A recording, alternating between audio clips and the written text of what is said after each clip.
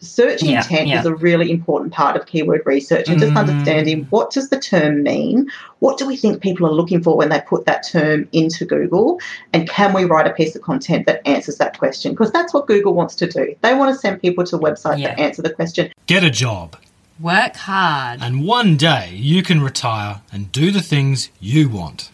That's the typical formula for daily life in the modern world. And it works.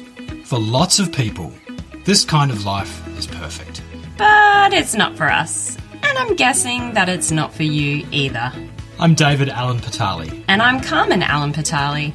And together we run the content company Red Platypus. I'm also a published fiction author. And we have 2 young daughters who keep us on our toes. We've both said no to well-paid jobs in favour of pursuing our creative paths. And we want to walk them with you. Freelancer, digital nomad, artist, creative, self-employed. Whatever you want to call it, if you work for yourself and want to keep it that way, or want to be free from the 9 to 5 and don't know where to start, we want to help. We're going on a journey to speak to committed creatives, people who are all in, who have made highly successful businesses out of their creativity, and ask them how they do it while retaining the magic. Because while we think inspiration is good, we've come to learn that process is vital. Welcome to the Committed Creative Podcast, your toolkit for the creative life you want. Here's to going all in and becoming a committed creative. Today on the podcast, I talk to my dear friend Jo, who is a fellow copywriter and runs the business Compelling Copy. Jo's somewhat of an expert in SEO and keyword research. And in this podcast, we talk about why doing customer research helps you write better copy, what you need on your website and why, how to build backlinks, why we sometimes forget to practice what we preach, and how to set time aside each week to work on your business, tips for getting your business into the media, and so much more. If you are looking to grow your creative business, this is the podcast to listen to. Jo has so much valuable information to share, and you will get out so much from listening to the show. So, without further ado, let's dive in. Okay. Hi, Jo, and thanks for coming on the Committed Creative Podcast. It's so awesome to have another copywriter on the pod. Hey, Carmen, how you going? Thanks for having me. So I thought maybe today we'd talk a little bit about what you do and how you got where you are and mum life, because I know you're a busy mum of 2 as well, just like me. So maybe we could just get started with talking about what it is you do and the clients you serve. Yeah, no worries. So I'm a copywriter, as you said. I guess I specialise in website copy and content. So both writing, main website pages like home pages, about pages, service pages, etc., as well as content like blog posts and other content. I've got a real SEO focus as well as sort of, customer messaging focus. So I do keyword research and just sort of try to I like to say that I write copy that talks to the heart of your ideal customer and the heart of the search engine algorithms, trying to sort of bring those 2 together. I work mostly with service-based businesses, not e-commerce businesses as much. And I don't have a real niche, though, in terms of what industry I serve. I tend to work across a broad range of industries, which I quite like. So it keeps it a bit interesting and different. Excellent. And I know that you're big on customer research, and when you work with clients, you deep dive into who their customers are and how you can speak directly to them. So could you tell me a little bit more about that process? Yeah, for sure. It's something that I've been bringing into my process over the last few years, and it's become almost now a mandatory part of what I do. If I'm writing a full website sort of copy project for a client, I really want to speak to their customers. So as part of the onboarding and briefing process, I'll ask my client all the questions I need to know from them about their business, but I'll also say, who can I talk to? Can you give me 2 or 3 customers that I can have a chat with? And, I'll contact them. I'll jump on a Zoom call with their customers, and it just gives me a chance to ask the questions directly to a customer, because sometimes what we think our business offers or what we think our customers want in our business isn't always what they really want or what they took away as being the most important thing. So by speaking to my clients' customers, that's who I'm writing for. When I write copy, I'm writing for their customers. I want to speak to their customers. So by chatting to them, I get to really dig into what motivates them, what they value about my client, what worked, what didn't, why they chose my client instead of other options they might have looked at. And it often gives me a chance to get some great testimonials as well. So I can turn what they've said to me into a testimonial. I get their approval, and then I say to my client, hey, here's some testimonials we can put on the website. So it really helps me, as I do other research as well, but that's a really key part of diving into what customers really want in the copy that I'm writing for them. And I also have a look at my clients' competitors and the reviews that people have written about my clients' competitors, because, again, that's diving into the customer's brain and getting some really interesting information from that. Yeah, I love that so much, and it's definitely something we want to offer more of. Do the clients that you work with ever feel a little bit awkward about giving you access to their customers, a bit nervous about what they might say about them? I guess sometimes they're a bit like, oh, really? Do you have to speak to them? And then when I explain the purpose of it and why and what I'm trying to achieve, they're generally pretty good. I always say to them, get their permission and let them know I'll be in touch. Obviously, I don't want to call these customers out of the blue and not have them have an idea of what's happening. So generally they're giving me customers that are going to say nice things about them. I don't think they're going to give me the customer where it all went pear-shaped, although I'd love to speak to those customers too, to be honest. And sometimes I might ask for, like, if they have different facets to their business, I'll be like, can I talk to one of these customers and one of those customers? So generally they're okay with it. Where I've had issues, I guess, is like for a startup where they don't have any customers, there's no one I can talk to, or if for whatever reason the business is just not appropriate for me to chat to the customers. So in that case, I might want to speak to a few different people within the team. I might want to chat with not just whoever my client contact is, but if they've got a sales team or a salesperson who's that real frontline person, I'll want to speak to them as well, because then I can say, well, what are your customers saying to you out there on the road when you're chatting to them? What are their biggest issues and all of that? So, yeah, generally it's been okay. I've never had anyone absolutely refuse to let me chat to anyone, I don't think. Does it also help you understand the customer journey? So, like, when the customer comes to the website, what they're looking for and how to get the most out of the website? Yeah, definitely. I mean, it depends on the project as to what questions I'm going to dive into, and certainly if there's a bit of a content strategy component or looking at the information architecture and trying to, give advice and recommendations around that, I'll dive a lot into that customer journey stuff. Because, yeah, I certainly want to know what the customer was doing before they came to my client's business. What was the problem they were facing? What was the solution they had in place? Had they tried other businesses, other different types of solutions? And then what it was that led them to my client. How did they find them? Yeah, did they go to the website? Did someone recommend them? How did they come across them? And I guess what it was that got them over the line. What told them that this is the right place for me to be? This is the product I want. This is the service I want. And then from there, what's happened since? Like, how have things changed for them? Has it improved their situation? Has it solved the problem they were trying to solve? And just sort of getting that full gamut of the before, during and after of their experience with my client. It gives me so much valuable information, and the copy kind of writes itself once I've had those conversations, because it just frames it all up for me beautifully. And in your experience, how do customers generally find clients or other businesses? Is it mainly through word of mouth, do you find, or do people generally find, like, what's the go these days? How do people normally find other businesses, like the clients that you work with? Yeah, it really depends. It really depends. I recently wrote some copy for a builder carpenter, and that was all word of mouth. It was all recommendations, and certainly trades seem to be that, don't word they? Of mouth, because it's hard. I guess with trades as well, like, people are like, oh, who's going to be dodgy? Who's going to be good? And so when you get that recommendation from someone you work with or from a family member or a neighbour, I mean, a lot of the clients that this guy had found had been neighbours of people who'd seen him working in their street and gone, oh, can you do we've got some stuff we need done. So, yeah, I think that recommendation referral is such a valuable way for people to find you. So, but that's not going to work in all businesses. Definitely for some, it will be that they've done some Google searching, or they've found them in another way. They've seen a Facebook ad or whatever it might be.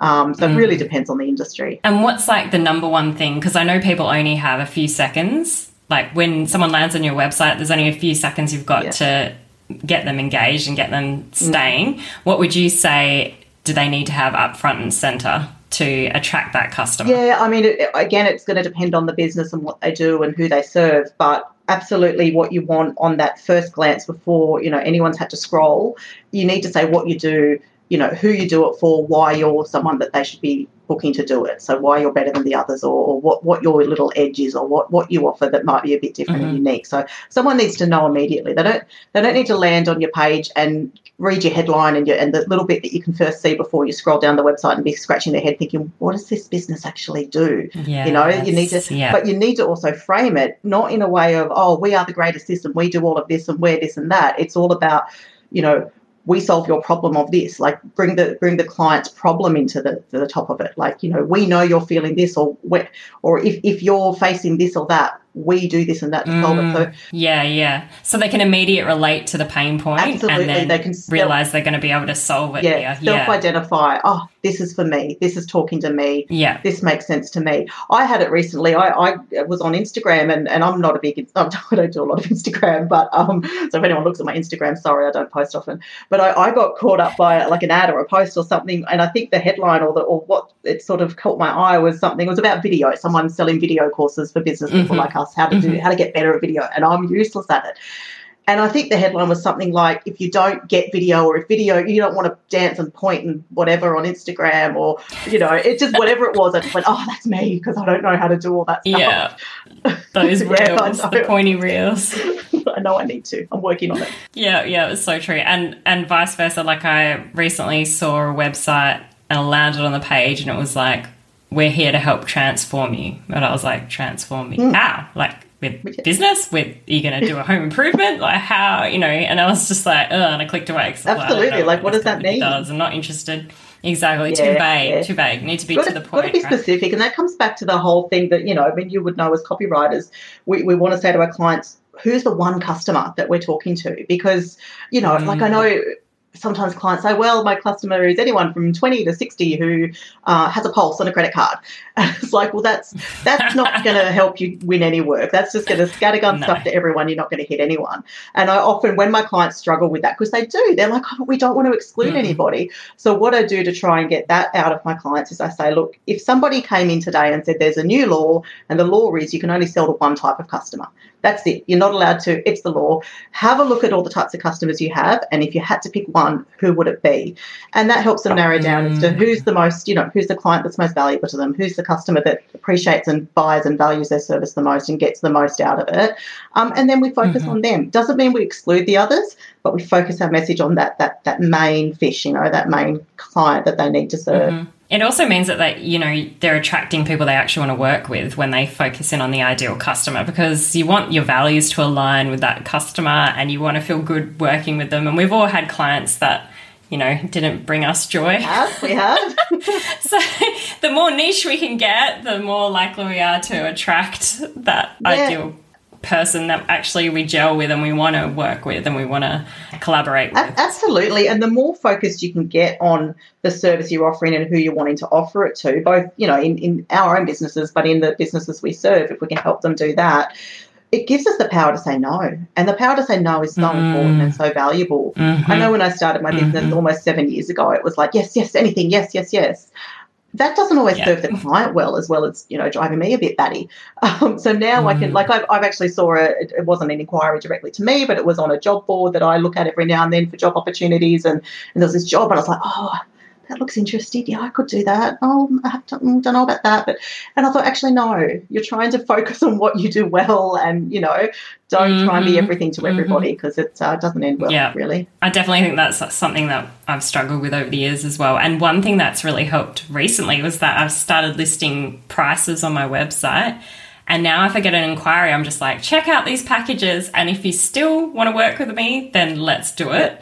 But it really helps weed out those people that don't really want to pay much but expect the earth. And I feel like the less they want to pay, often the more difficult that client ends up being. It's unfortunately seems to go hand in hand. It does. And putting prices, I did the same thing a few years ago and had the same thing, that it could just go, there's my price, there's an idea of where my prices are at. So it does weed out who's ready to make the investment and who's not. Because I think there's some meme or something that goes around the internet that's something like, the $500 client is like, right, we really need to have all these meetings and we need to do all this and we need to just really gel and connect. And whereas the $500,000 client is like, yep, check sent, thanks for your help.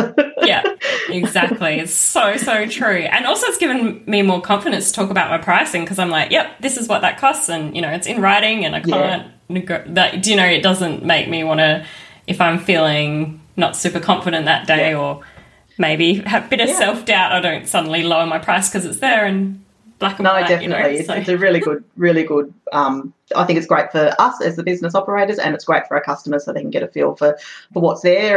And one of the things that I'm trying to do at the moment is, look at what I can offer for those clients who maybe aren't ready to make the investment to have a copywriter do their copy for them, particularly because I love working with small businesses. I've worked with big government agencies and bigger brands, but, I love working with small businesses too, but I understand not all small businesses, are ready to make that investment. So I'm just, trying to think of what other offerings can I put out there that'll still help them, but where I'm not going to suddenly undervalue my work and deliver something for far less than I really should be, because at the end of the day, we're in business to pay our mortgages and pay for our kids' we're not a charity. art classes and swimming lessons and all those things. So, so how did you get into the copywriting space? What's your story, your backstory? Yeah, so my background before I became a copywriter was in the marketing world. So I'd spent, I guess, before that about 15-ish years. First sort of decade of my working career was very much in event management and promotion and production. So worked on lots of different events, firstly in Sydney, which is where I'm from, and then in Melbourne, where I spent a few years, and then moved to Adelaide almost 20 years ago now. So lots of different event stuff. And then, in private, in both on the event supplier side as an event manager, as an event producer, then moved into local and state government doing event stuff, and then moved more into generalist marketing in the university sector.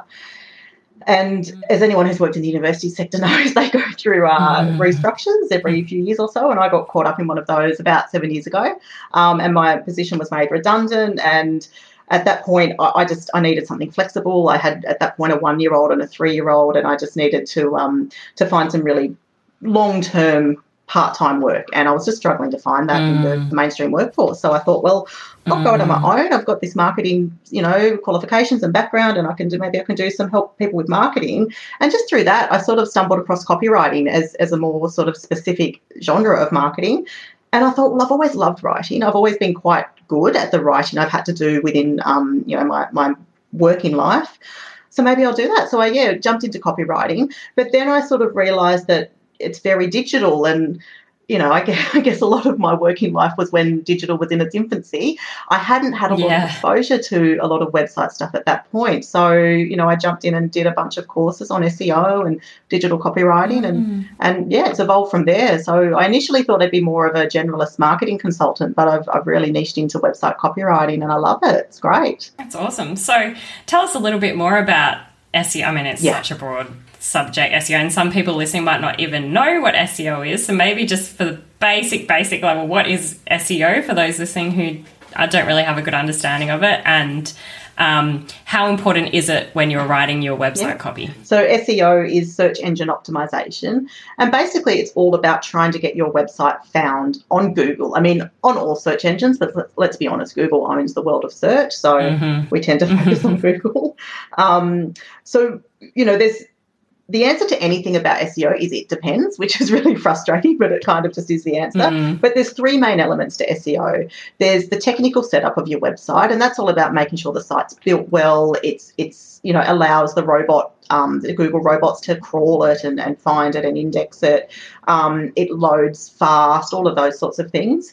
You've also got backlink strategy, which is an important part of SEO, and that's where you're trying to get other websites to link to your website, particularly other websites that have really, good authority. They're really well respected and well trusted. Every time a website like that links to your website, it sends a little signal to Google to say, hey, this website's legit. Like, it's actually, we trust it. And that's also about interlinking your own website, like linking your blog posts together when they're relevant, and just making it all flow, because it is a web, that's what the internet is. It's that web. And then the other part of SEO is your content and your on-page content. So that's very much where what I do and what you do, that's where we come in. And it's all about structuring the content of your pages, of every individual web page, whether it's your homepage, your about page, a blog post. It's about structuring that in a way that answers a search query. And so I do a lot of keyword research, both for my own clients, but also for other copywriters who don't want to do it. I do that part for them because I'm a crazy person and I love keyword research. So once you find that keyword, then you write a piece of content that focuses on that keyword to try and answer that query better than anyone else who's answering it. And it's about trying to get yourself ranking well for those queries and well for the type of people you're wanting to reach. So, it's a long game, and there's no guarantees in SEO. Like, having all the keywords in all the right places doesn't mean you shoot to number one tomorrow. It's an ongoing building thing. Takes time. It takes time. But I like it, and I don't do it well for myself, to be honest with you. I'm too busy doing it for everybody else.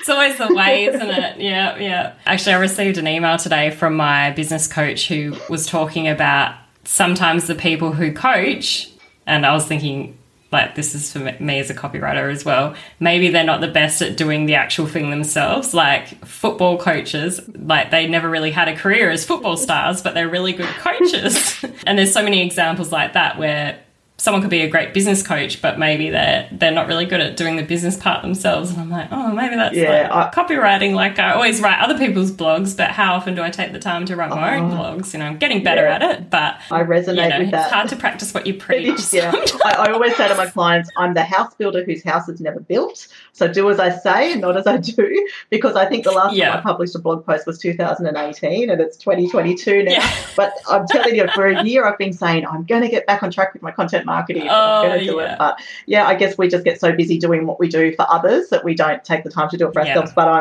I'm really trying to focus on, and I know you and I, we're in a group, accountability group together, where we're trying to focus on doing that work on our business, because it is important, but it's easy to let it slide. Yeah, it is. So I'm trying. Got to make time, put it in your diary, and honour the time. That's my problem. I put the time in my diary, but I never honour it, because I get to it and go, I just want to finish this thing for this client. So I'm trying to get a lot stronger on that.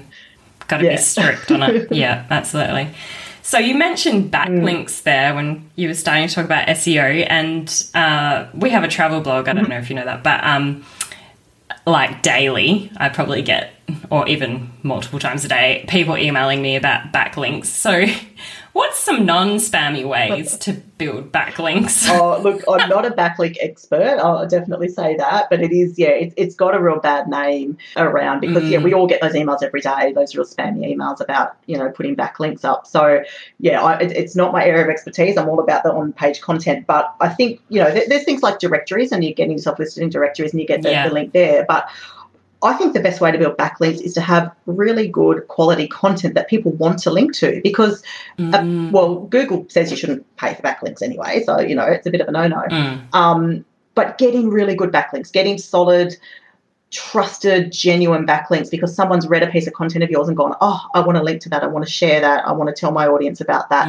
That's going to be worth more than paying some dodgy backlink farm in wherever who might end up spamming a whole bunch of porn sites to you or something, so true. And then I think there's an amount of PR. I mean, I'm not a PR expert either, but certainly, by getting out there with PR, like there's, getting, what's that, source bottle, is it? And help a great copywriter out. So, looking to see. For those listening, for those listening who don't know what that is, source bottle is PR, so media list on there if they're looking for an expert in a certain field, and if you are that expert, you can contact them. And even I've found people for this podcast that way, saying we're looking for creatives to come on the podcast, and being inundated with requests, but it's a great way to get into the media. And I feel like once you get, like, even with our travel blog, we were many moons ago on Today Tonight, and then that just led to so many other media appearances, because I feel like once you get into one, they all see you as an expert in a certain thing, and then they want to contact you. We ended up in the Daily Mail. They were great backlinks, getting listed in the Daily Mail. But I reckon those media ones can really help you get ahead really fast, because they have, hundreds, thousands, and even millions of views a day on their website. Yeah, so they're very valuable backlinks, and because they're from, those really trusted sites, they just, they really do a lot. And you're right, I know people who've had like blogs go viral, and then forever and a day they get calls from different media agencies when they need to interview someone about that topic. Like, they just suddenly become the go-to expert on the thing. Expert. Yeah, so true. And so in terms of SEO, do you have any tools that you use that you find useful? Yeah, I use a few tools, particularly around the keyword research work that I do. So, I mean, the tools that most people might have heard of, SEMrush and Ahrefs, seem to be the two main top, dogs in the SEO world. They're really good. very comprehensive. Do you have to pay for those ones? And those ones I think are running around the $100 a month, so they're not cheap. And particularly if if you work in SEO, sure, but if you're just doing a bit of keyword research for your own blog, your own content, that's a lot of money to pay. So I use a tool called KW Finder, which is by an organisation called Mangles. They have a growing range of SEO tools, but I find their keyword, or kwfinder.com it is, I find their tool really straightforward. And I found this tool because back when I was first learning SEO and I was looking at SEMrush and I had my trial account, I had no idea what to do with it. Like, it just confused me completely because I was new to SEO. It didn't make a lot of sense. I was working my way through it. KW Finder, I find their user interface is just so clear, so easy to understand, and I've stuck with it. And it's a really solid keyword research tool, so I love that tool. So how much is that one? I want to say it's something like $500 a year, but it depends on the plan, but it's a lot cheaper than those top ones. So you have to have a look at it. I'm quite lucky because I jumped on their bandwagon fairly early, so I've got a bit of a grandfathered rate. So I still pay, it's not nothing, but it's I won't be letting them go. And another tool that I use, and again, because I'm trying to be a recovering AppSumo addict, and I could talk about what that is in a minute. I wasn't going to mention your addiction, but seeing as you brought it up, every time we have these accountability calls, Joe's like, I put another app on. I've got to stop. It's bad, I know. Looking through my tax for last year, I was like, oh, wow, my spend on AppSumo. But I've gotten some gold from there, and another one I got was this tool called seranking.com, which is kind of like SEMrush, Ahrefs. It's an all-encompassing SEO tool. So I use that a bit as well. Particularly, I find that good for competitor research, so for digging in to see where competitors are ranking and what keywords they're ranking for, and then whether, I could try to rank for them or beat the ranking for those keywords. But a few free tools as well that are worth looking at. There's one called answerthepublic.com, which is a tool that, you can only get a couple of free searches a day, but, you just go in and, put in a keyword and it'll shoot back all the questions that people have been searching for about that keyword. Yeah, I just discovered that one recently, actually. And we were using it for ideas, to generate ideas for a lead magnet. So for Dave's creative writing course, and we were asking. So basically what this tool does, for anyone who's listening, is that you can ask it a question and then it will generate answers around what people are asking in regards to that question or phrase or whatever. So we typed in creative writing and then we get all these responses as to what people are asking the internet about creative writing. So it's great for generating lead magnets because you can see what people are actually looking for. Great for content ideas. So that's a really good one. Yeah. And there are, some keyword tools out there that I think give you a few free searches a day. I think KW Finder might give you a couple of free searches a day. Uber Suggest is another one that people use. I was going to say, we use Uber Suggest, and I really like it. I find it really super easy to use. It's similar to KW Finder. It's just a really easy interface. And Uber Suggest and Answer Public are now both owned by Neil Patel. So in terms of SEO, could you explain a little bit to our audience about when they type in keywords and they're researching keywords, what competition means and the terminology around SEO, like what results they get and what they exactly mean? Yeah, so it might differ slightly between the tools because all the tools might,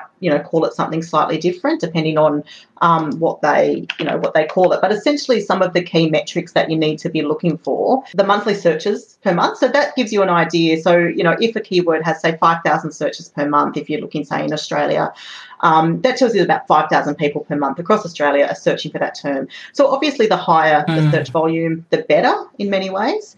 But that's not always the case.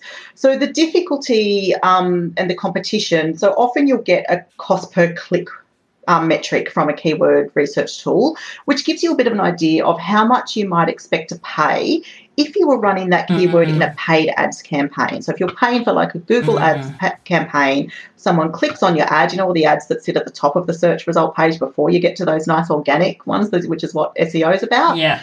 So someone clicked on it, they'll pay this much.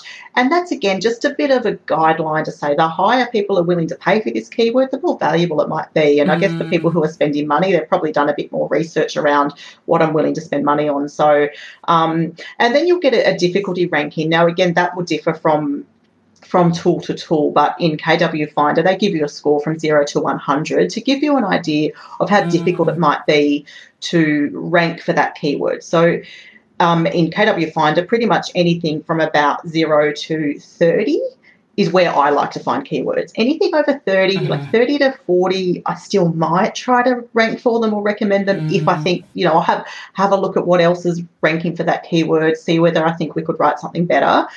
Once you start going over for KW Finder at 40 and above, and particularly 50 and above, it's almost like don't bother. It's probably who's ranking for it is got a really high domain authority, which I'll explain in a moment. The top 5 or 10 ranking websites might be, really hard to compete against. So let's find a different keyword in the same sort of topic and write a piece of content around that. So domain authority is another metric that's worth looking at. So you can look up your own website's domain authority. I think mine's about 12 out of 100 at the moment.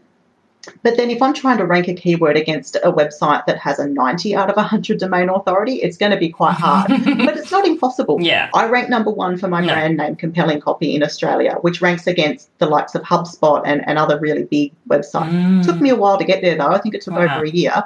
And I certainly wouldn't rank if you search Compelling Copy in America. I wouldn't be there, but in Australia I do. So there's lots of things that go into selecting the right keywords, and it's not always the top search volume, because sometimes you're better off finding what we call a long tail keyword. So instead of, say, looking for copywriter, that's going to have a huge amount of search volume, lots of people looking for that word. But when someone types in copywriter, you don't really know what they're looking for. Do they want to be a copywriter? Are they looking for a copywriter? Do they want somebody to legally help them with copyright law, which is a lot of inquiries we get because people confuse the two. Yeah, people don't understand what copywriters do. Yeah. So, but a term of like a copywriter to help me with my website, like that term is probably going to have maybe 5 people a month searching for it. But those 5 people are looking for what you do.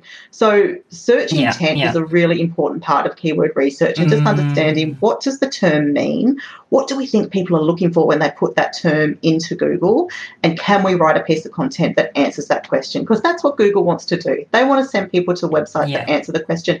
And Google might rank you for a bit for a keyword, but then if your content doesn't answer the question and people don't stay on your page, they sort of bounce right off because they go, this isn't what I wanted. Google will drop you back down the ranking. So, it's not, like I said, everything in SEO is it depends. There's no absolutes. But at the heart of it, and this is why I love keyword research, at the heart of it, it's about trying to understand what your customers want and delivering what they need, the information they need. So, to me, it's just so aligned with what we do as copywriters anyway. It's all about understanding the customer. So you mentioned that Compelling Copy, you're now ranking really well, highly for it. So how did you get there? Do you have any quick wins or any? I mean, you told me it took a year, so probably not a quick win, but what are some things that people listening to this podcast might be able to do to improve their website so that they rank more highly for certain keywords? Look, I think I'm ranking for it because it is my brand name, it's my URL, it's obviously on every page of my website. It's everywhere. So it took time. It didn't happen. I didn't press go on my website and I ranked for it the next day. So I think for that particular search term, that was just you often will rank for your brand, but you want to rank for your brand. In fact, I would say that's the first thing you want to rank for, even though in the beginning of your business, no one's searching for your brand. And when people search the term Compelling Copy, they're not looking for me.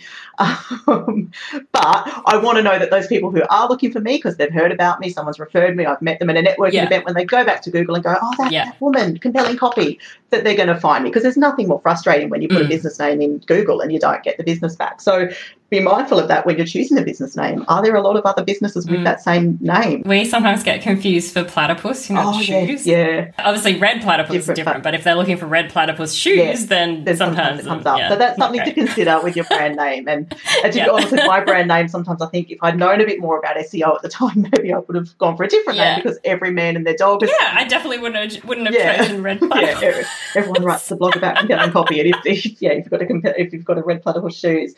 But so that's your brand name. But I guess in terms of winning other content wins and trying to rank for other keywords, it depends. Certainly keeping the content on your website fresh. Publishing blogs. You don't have to publish a blog every week. If you don't have anything to say, don't force it. But regularly publish new content onto your blog and look for keyword-rich content. Look for content driven by keywords. But also people often ask me, oh, what about near me searches, like, dentist near me? And they think we've got to put that in the headline, make the headline dentist near me. Well, no, that's not how near me searches work. Near me searches, I'm going to get that a lot. Near me searches are becoming obviously very, very common these days. We're all out on our phones searching stuff, very common voice search term. But it's driven very much by the Google My Business page, which I think is now called your Google Business Profile. It's changed recently. Yeah, it's just changed recently, yeah. But having it for starters, and making sure you register a Google Business Profile and keeping it quite optimized, like actually interacting with it. It's almost like its own social media platform in and of itself. You can post things there. You can put photos there, making sure your business hours are kept up to date, making sure when there's a public holiday, you put a note to say we're not going to be open or whatever it might be. Because the more you do on your Google Business Profile, the more chance you have of getting into those local searches, those near me searches. Also having your business address, and you've got to make sure your name, address and all of that is the same across your digital platform, your digital footprint. So just keeping that stuff in mind. But Google My Business for local search. If you're a business that, is a brick and mortar business with a shop front, definitely having all of those local search signals through your Google My Business profile, being on Google Maps, which is now what it's connected to.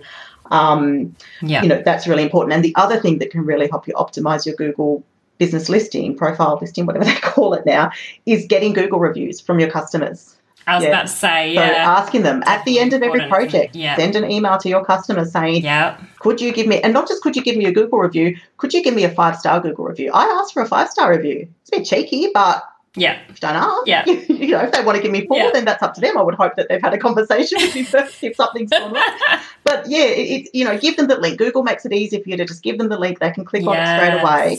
I really want my clients to also do a profile, like a review on LinkedIn and a review in a few other places. But Google is my number one. If they're only going to do it in one place, I want it on Google because that helps my rankings. Yeah, I've been a bit slow on that bandwagon, but finally got onto it this year and have been getting some good reviews. And, I think it definitely helps with search, it does. And I must admit, I've slacked off a bit lately as well. And my Google business listing, like everything, but, the builder whose house is never built. But do as I say, and it's a really important tool, particularly for those local businesses who want to get search results, who want to be in that local pack. When you search for dentist near me, you get that listing with the map and it's a listing of the local. It's called the local pack. You want to be in there. Definitely. At the bare minimum, I think, just list it on Google. And so tell me a little bit, because I know you've got 2 kids as well, and you mentioned that you started the business when they were 1 and 3. So tell me a little bit about the juggle. How do you manage the busy household? How old are your kids, and what does the day in the life of Joe look like? Oh, my goodness. I don't know if I do manage it half the time, but my kids are now... It's a struggle. Although my friend and fellow copywriter, Angela Denley, she speaks about the juggle, not the struggle. You've got to juggle it, but try not to struggle with it. And I love that. I try to keep that in mind when I am in one of those weeks where the kids are driving me nuts and work is full on and it's all too much, juggle, not struggle. So my kids are now 7 and 9. So in a way, it's gotten a bit easier as they've gotten older because they're in primary school now.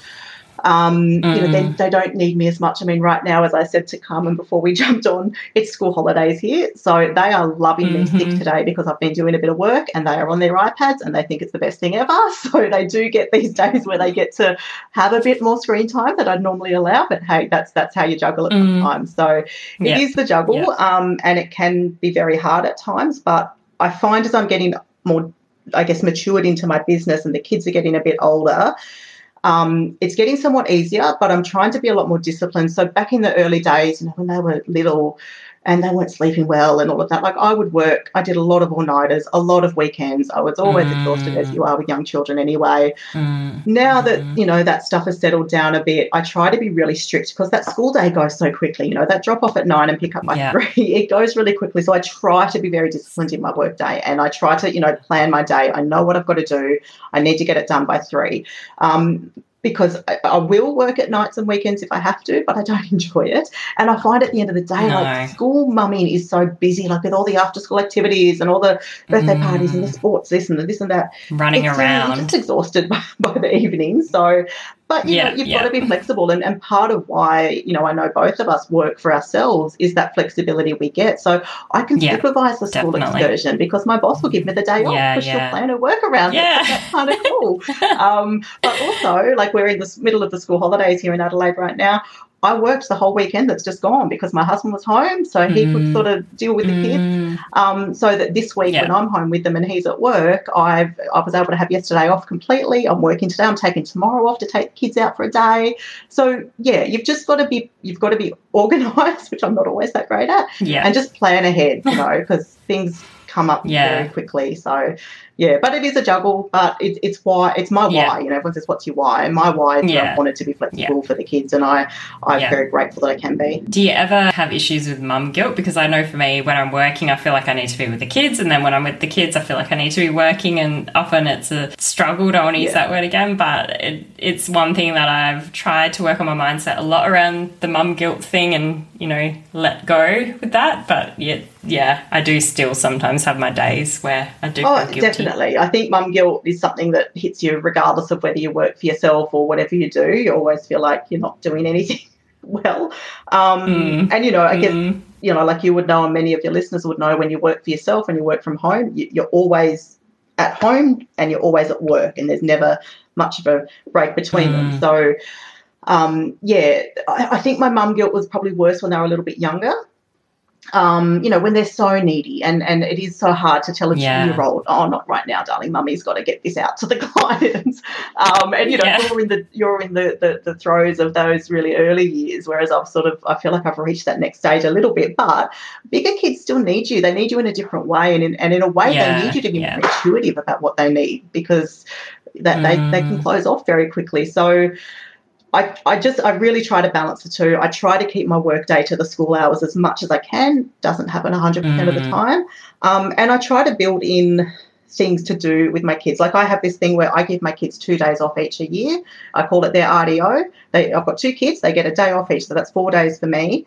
It's a day where they just get to do what they want with me. It's a mummy and me day. No brother or sister, you know, no school. We just both have a day off. And like, I played laser tag with my son last time, which was I love that. Weird but fun. And my daughter and I had, like, I let them pick within reason. It's not like an absolute yes day, but it's what do you want? And let's see if we can make it happen. So my daughter wanted to have, she's a big fan of, or was at this stage, of Fancy Nancy. And there's a Fancy Nancy book where like she has a day spa day. So we went and got our haircuts, and I bought like face masks, and we put the cucumbers over our eyes and had a little day spa day at home. So that I do those days in a way to alleviate my mum guilt a bit. And I just, you know, my kids are big enough that I can reason with them a little bit and just say, look, if you can just get on with this morning, mummy will get her work done, and then we might go do something fun. Or but I don't think mum guilt ever goes away, no matter what you do. No. Well, you're doing a great job, Jo. You should be very proud. And thanks so much for coming on the show today. It's been such a pleasure. You're very welcome. Thank you so much for having me. It's been great to be part of it. I hope you got out a lot from that episode. I sure did. And if you want to follow Jo, you can find her on her website, compellingcopy.com.au, or on the socials. On Instagram, she's compelling_copy, and on Facebook, she's compelling copy. Until next time, here's to going all in on your creative pursuits. Thank you for listening to the Committed Creative Podcast. We hope you enjoyed this episode and learned at least one thing that will help you stay on the creative path. If you liked it, please subscribe, as there's plenty more to come.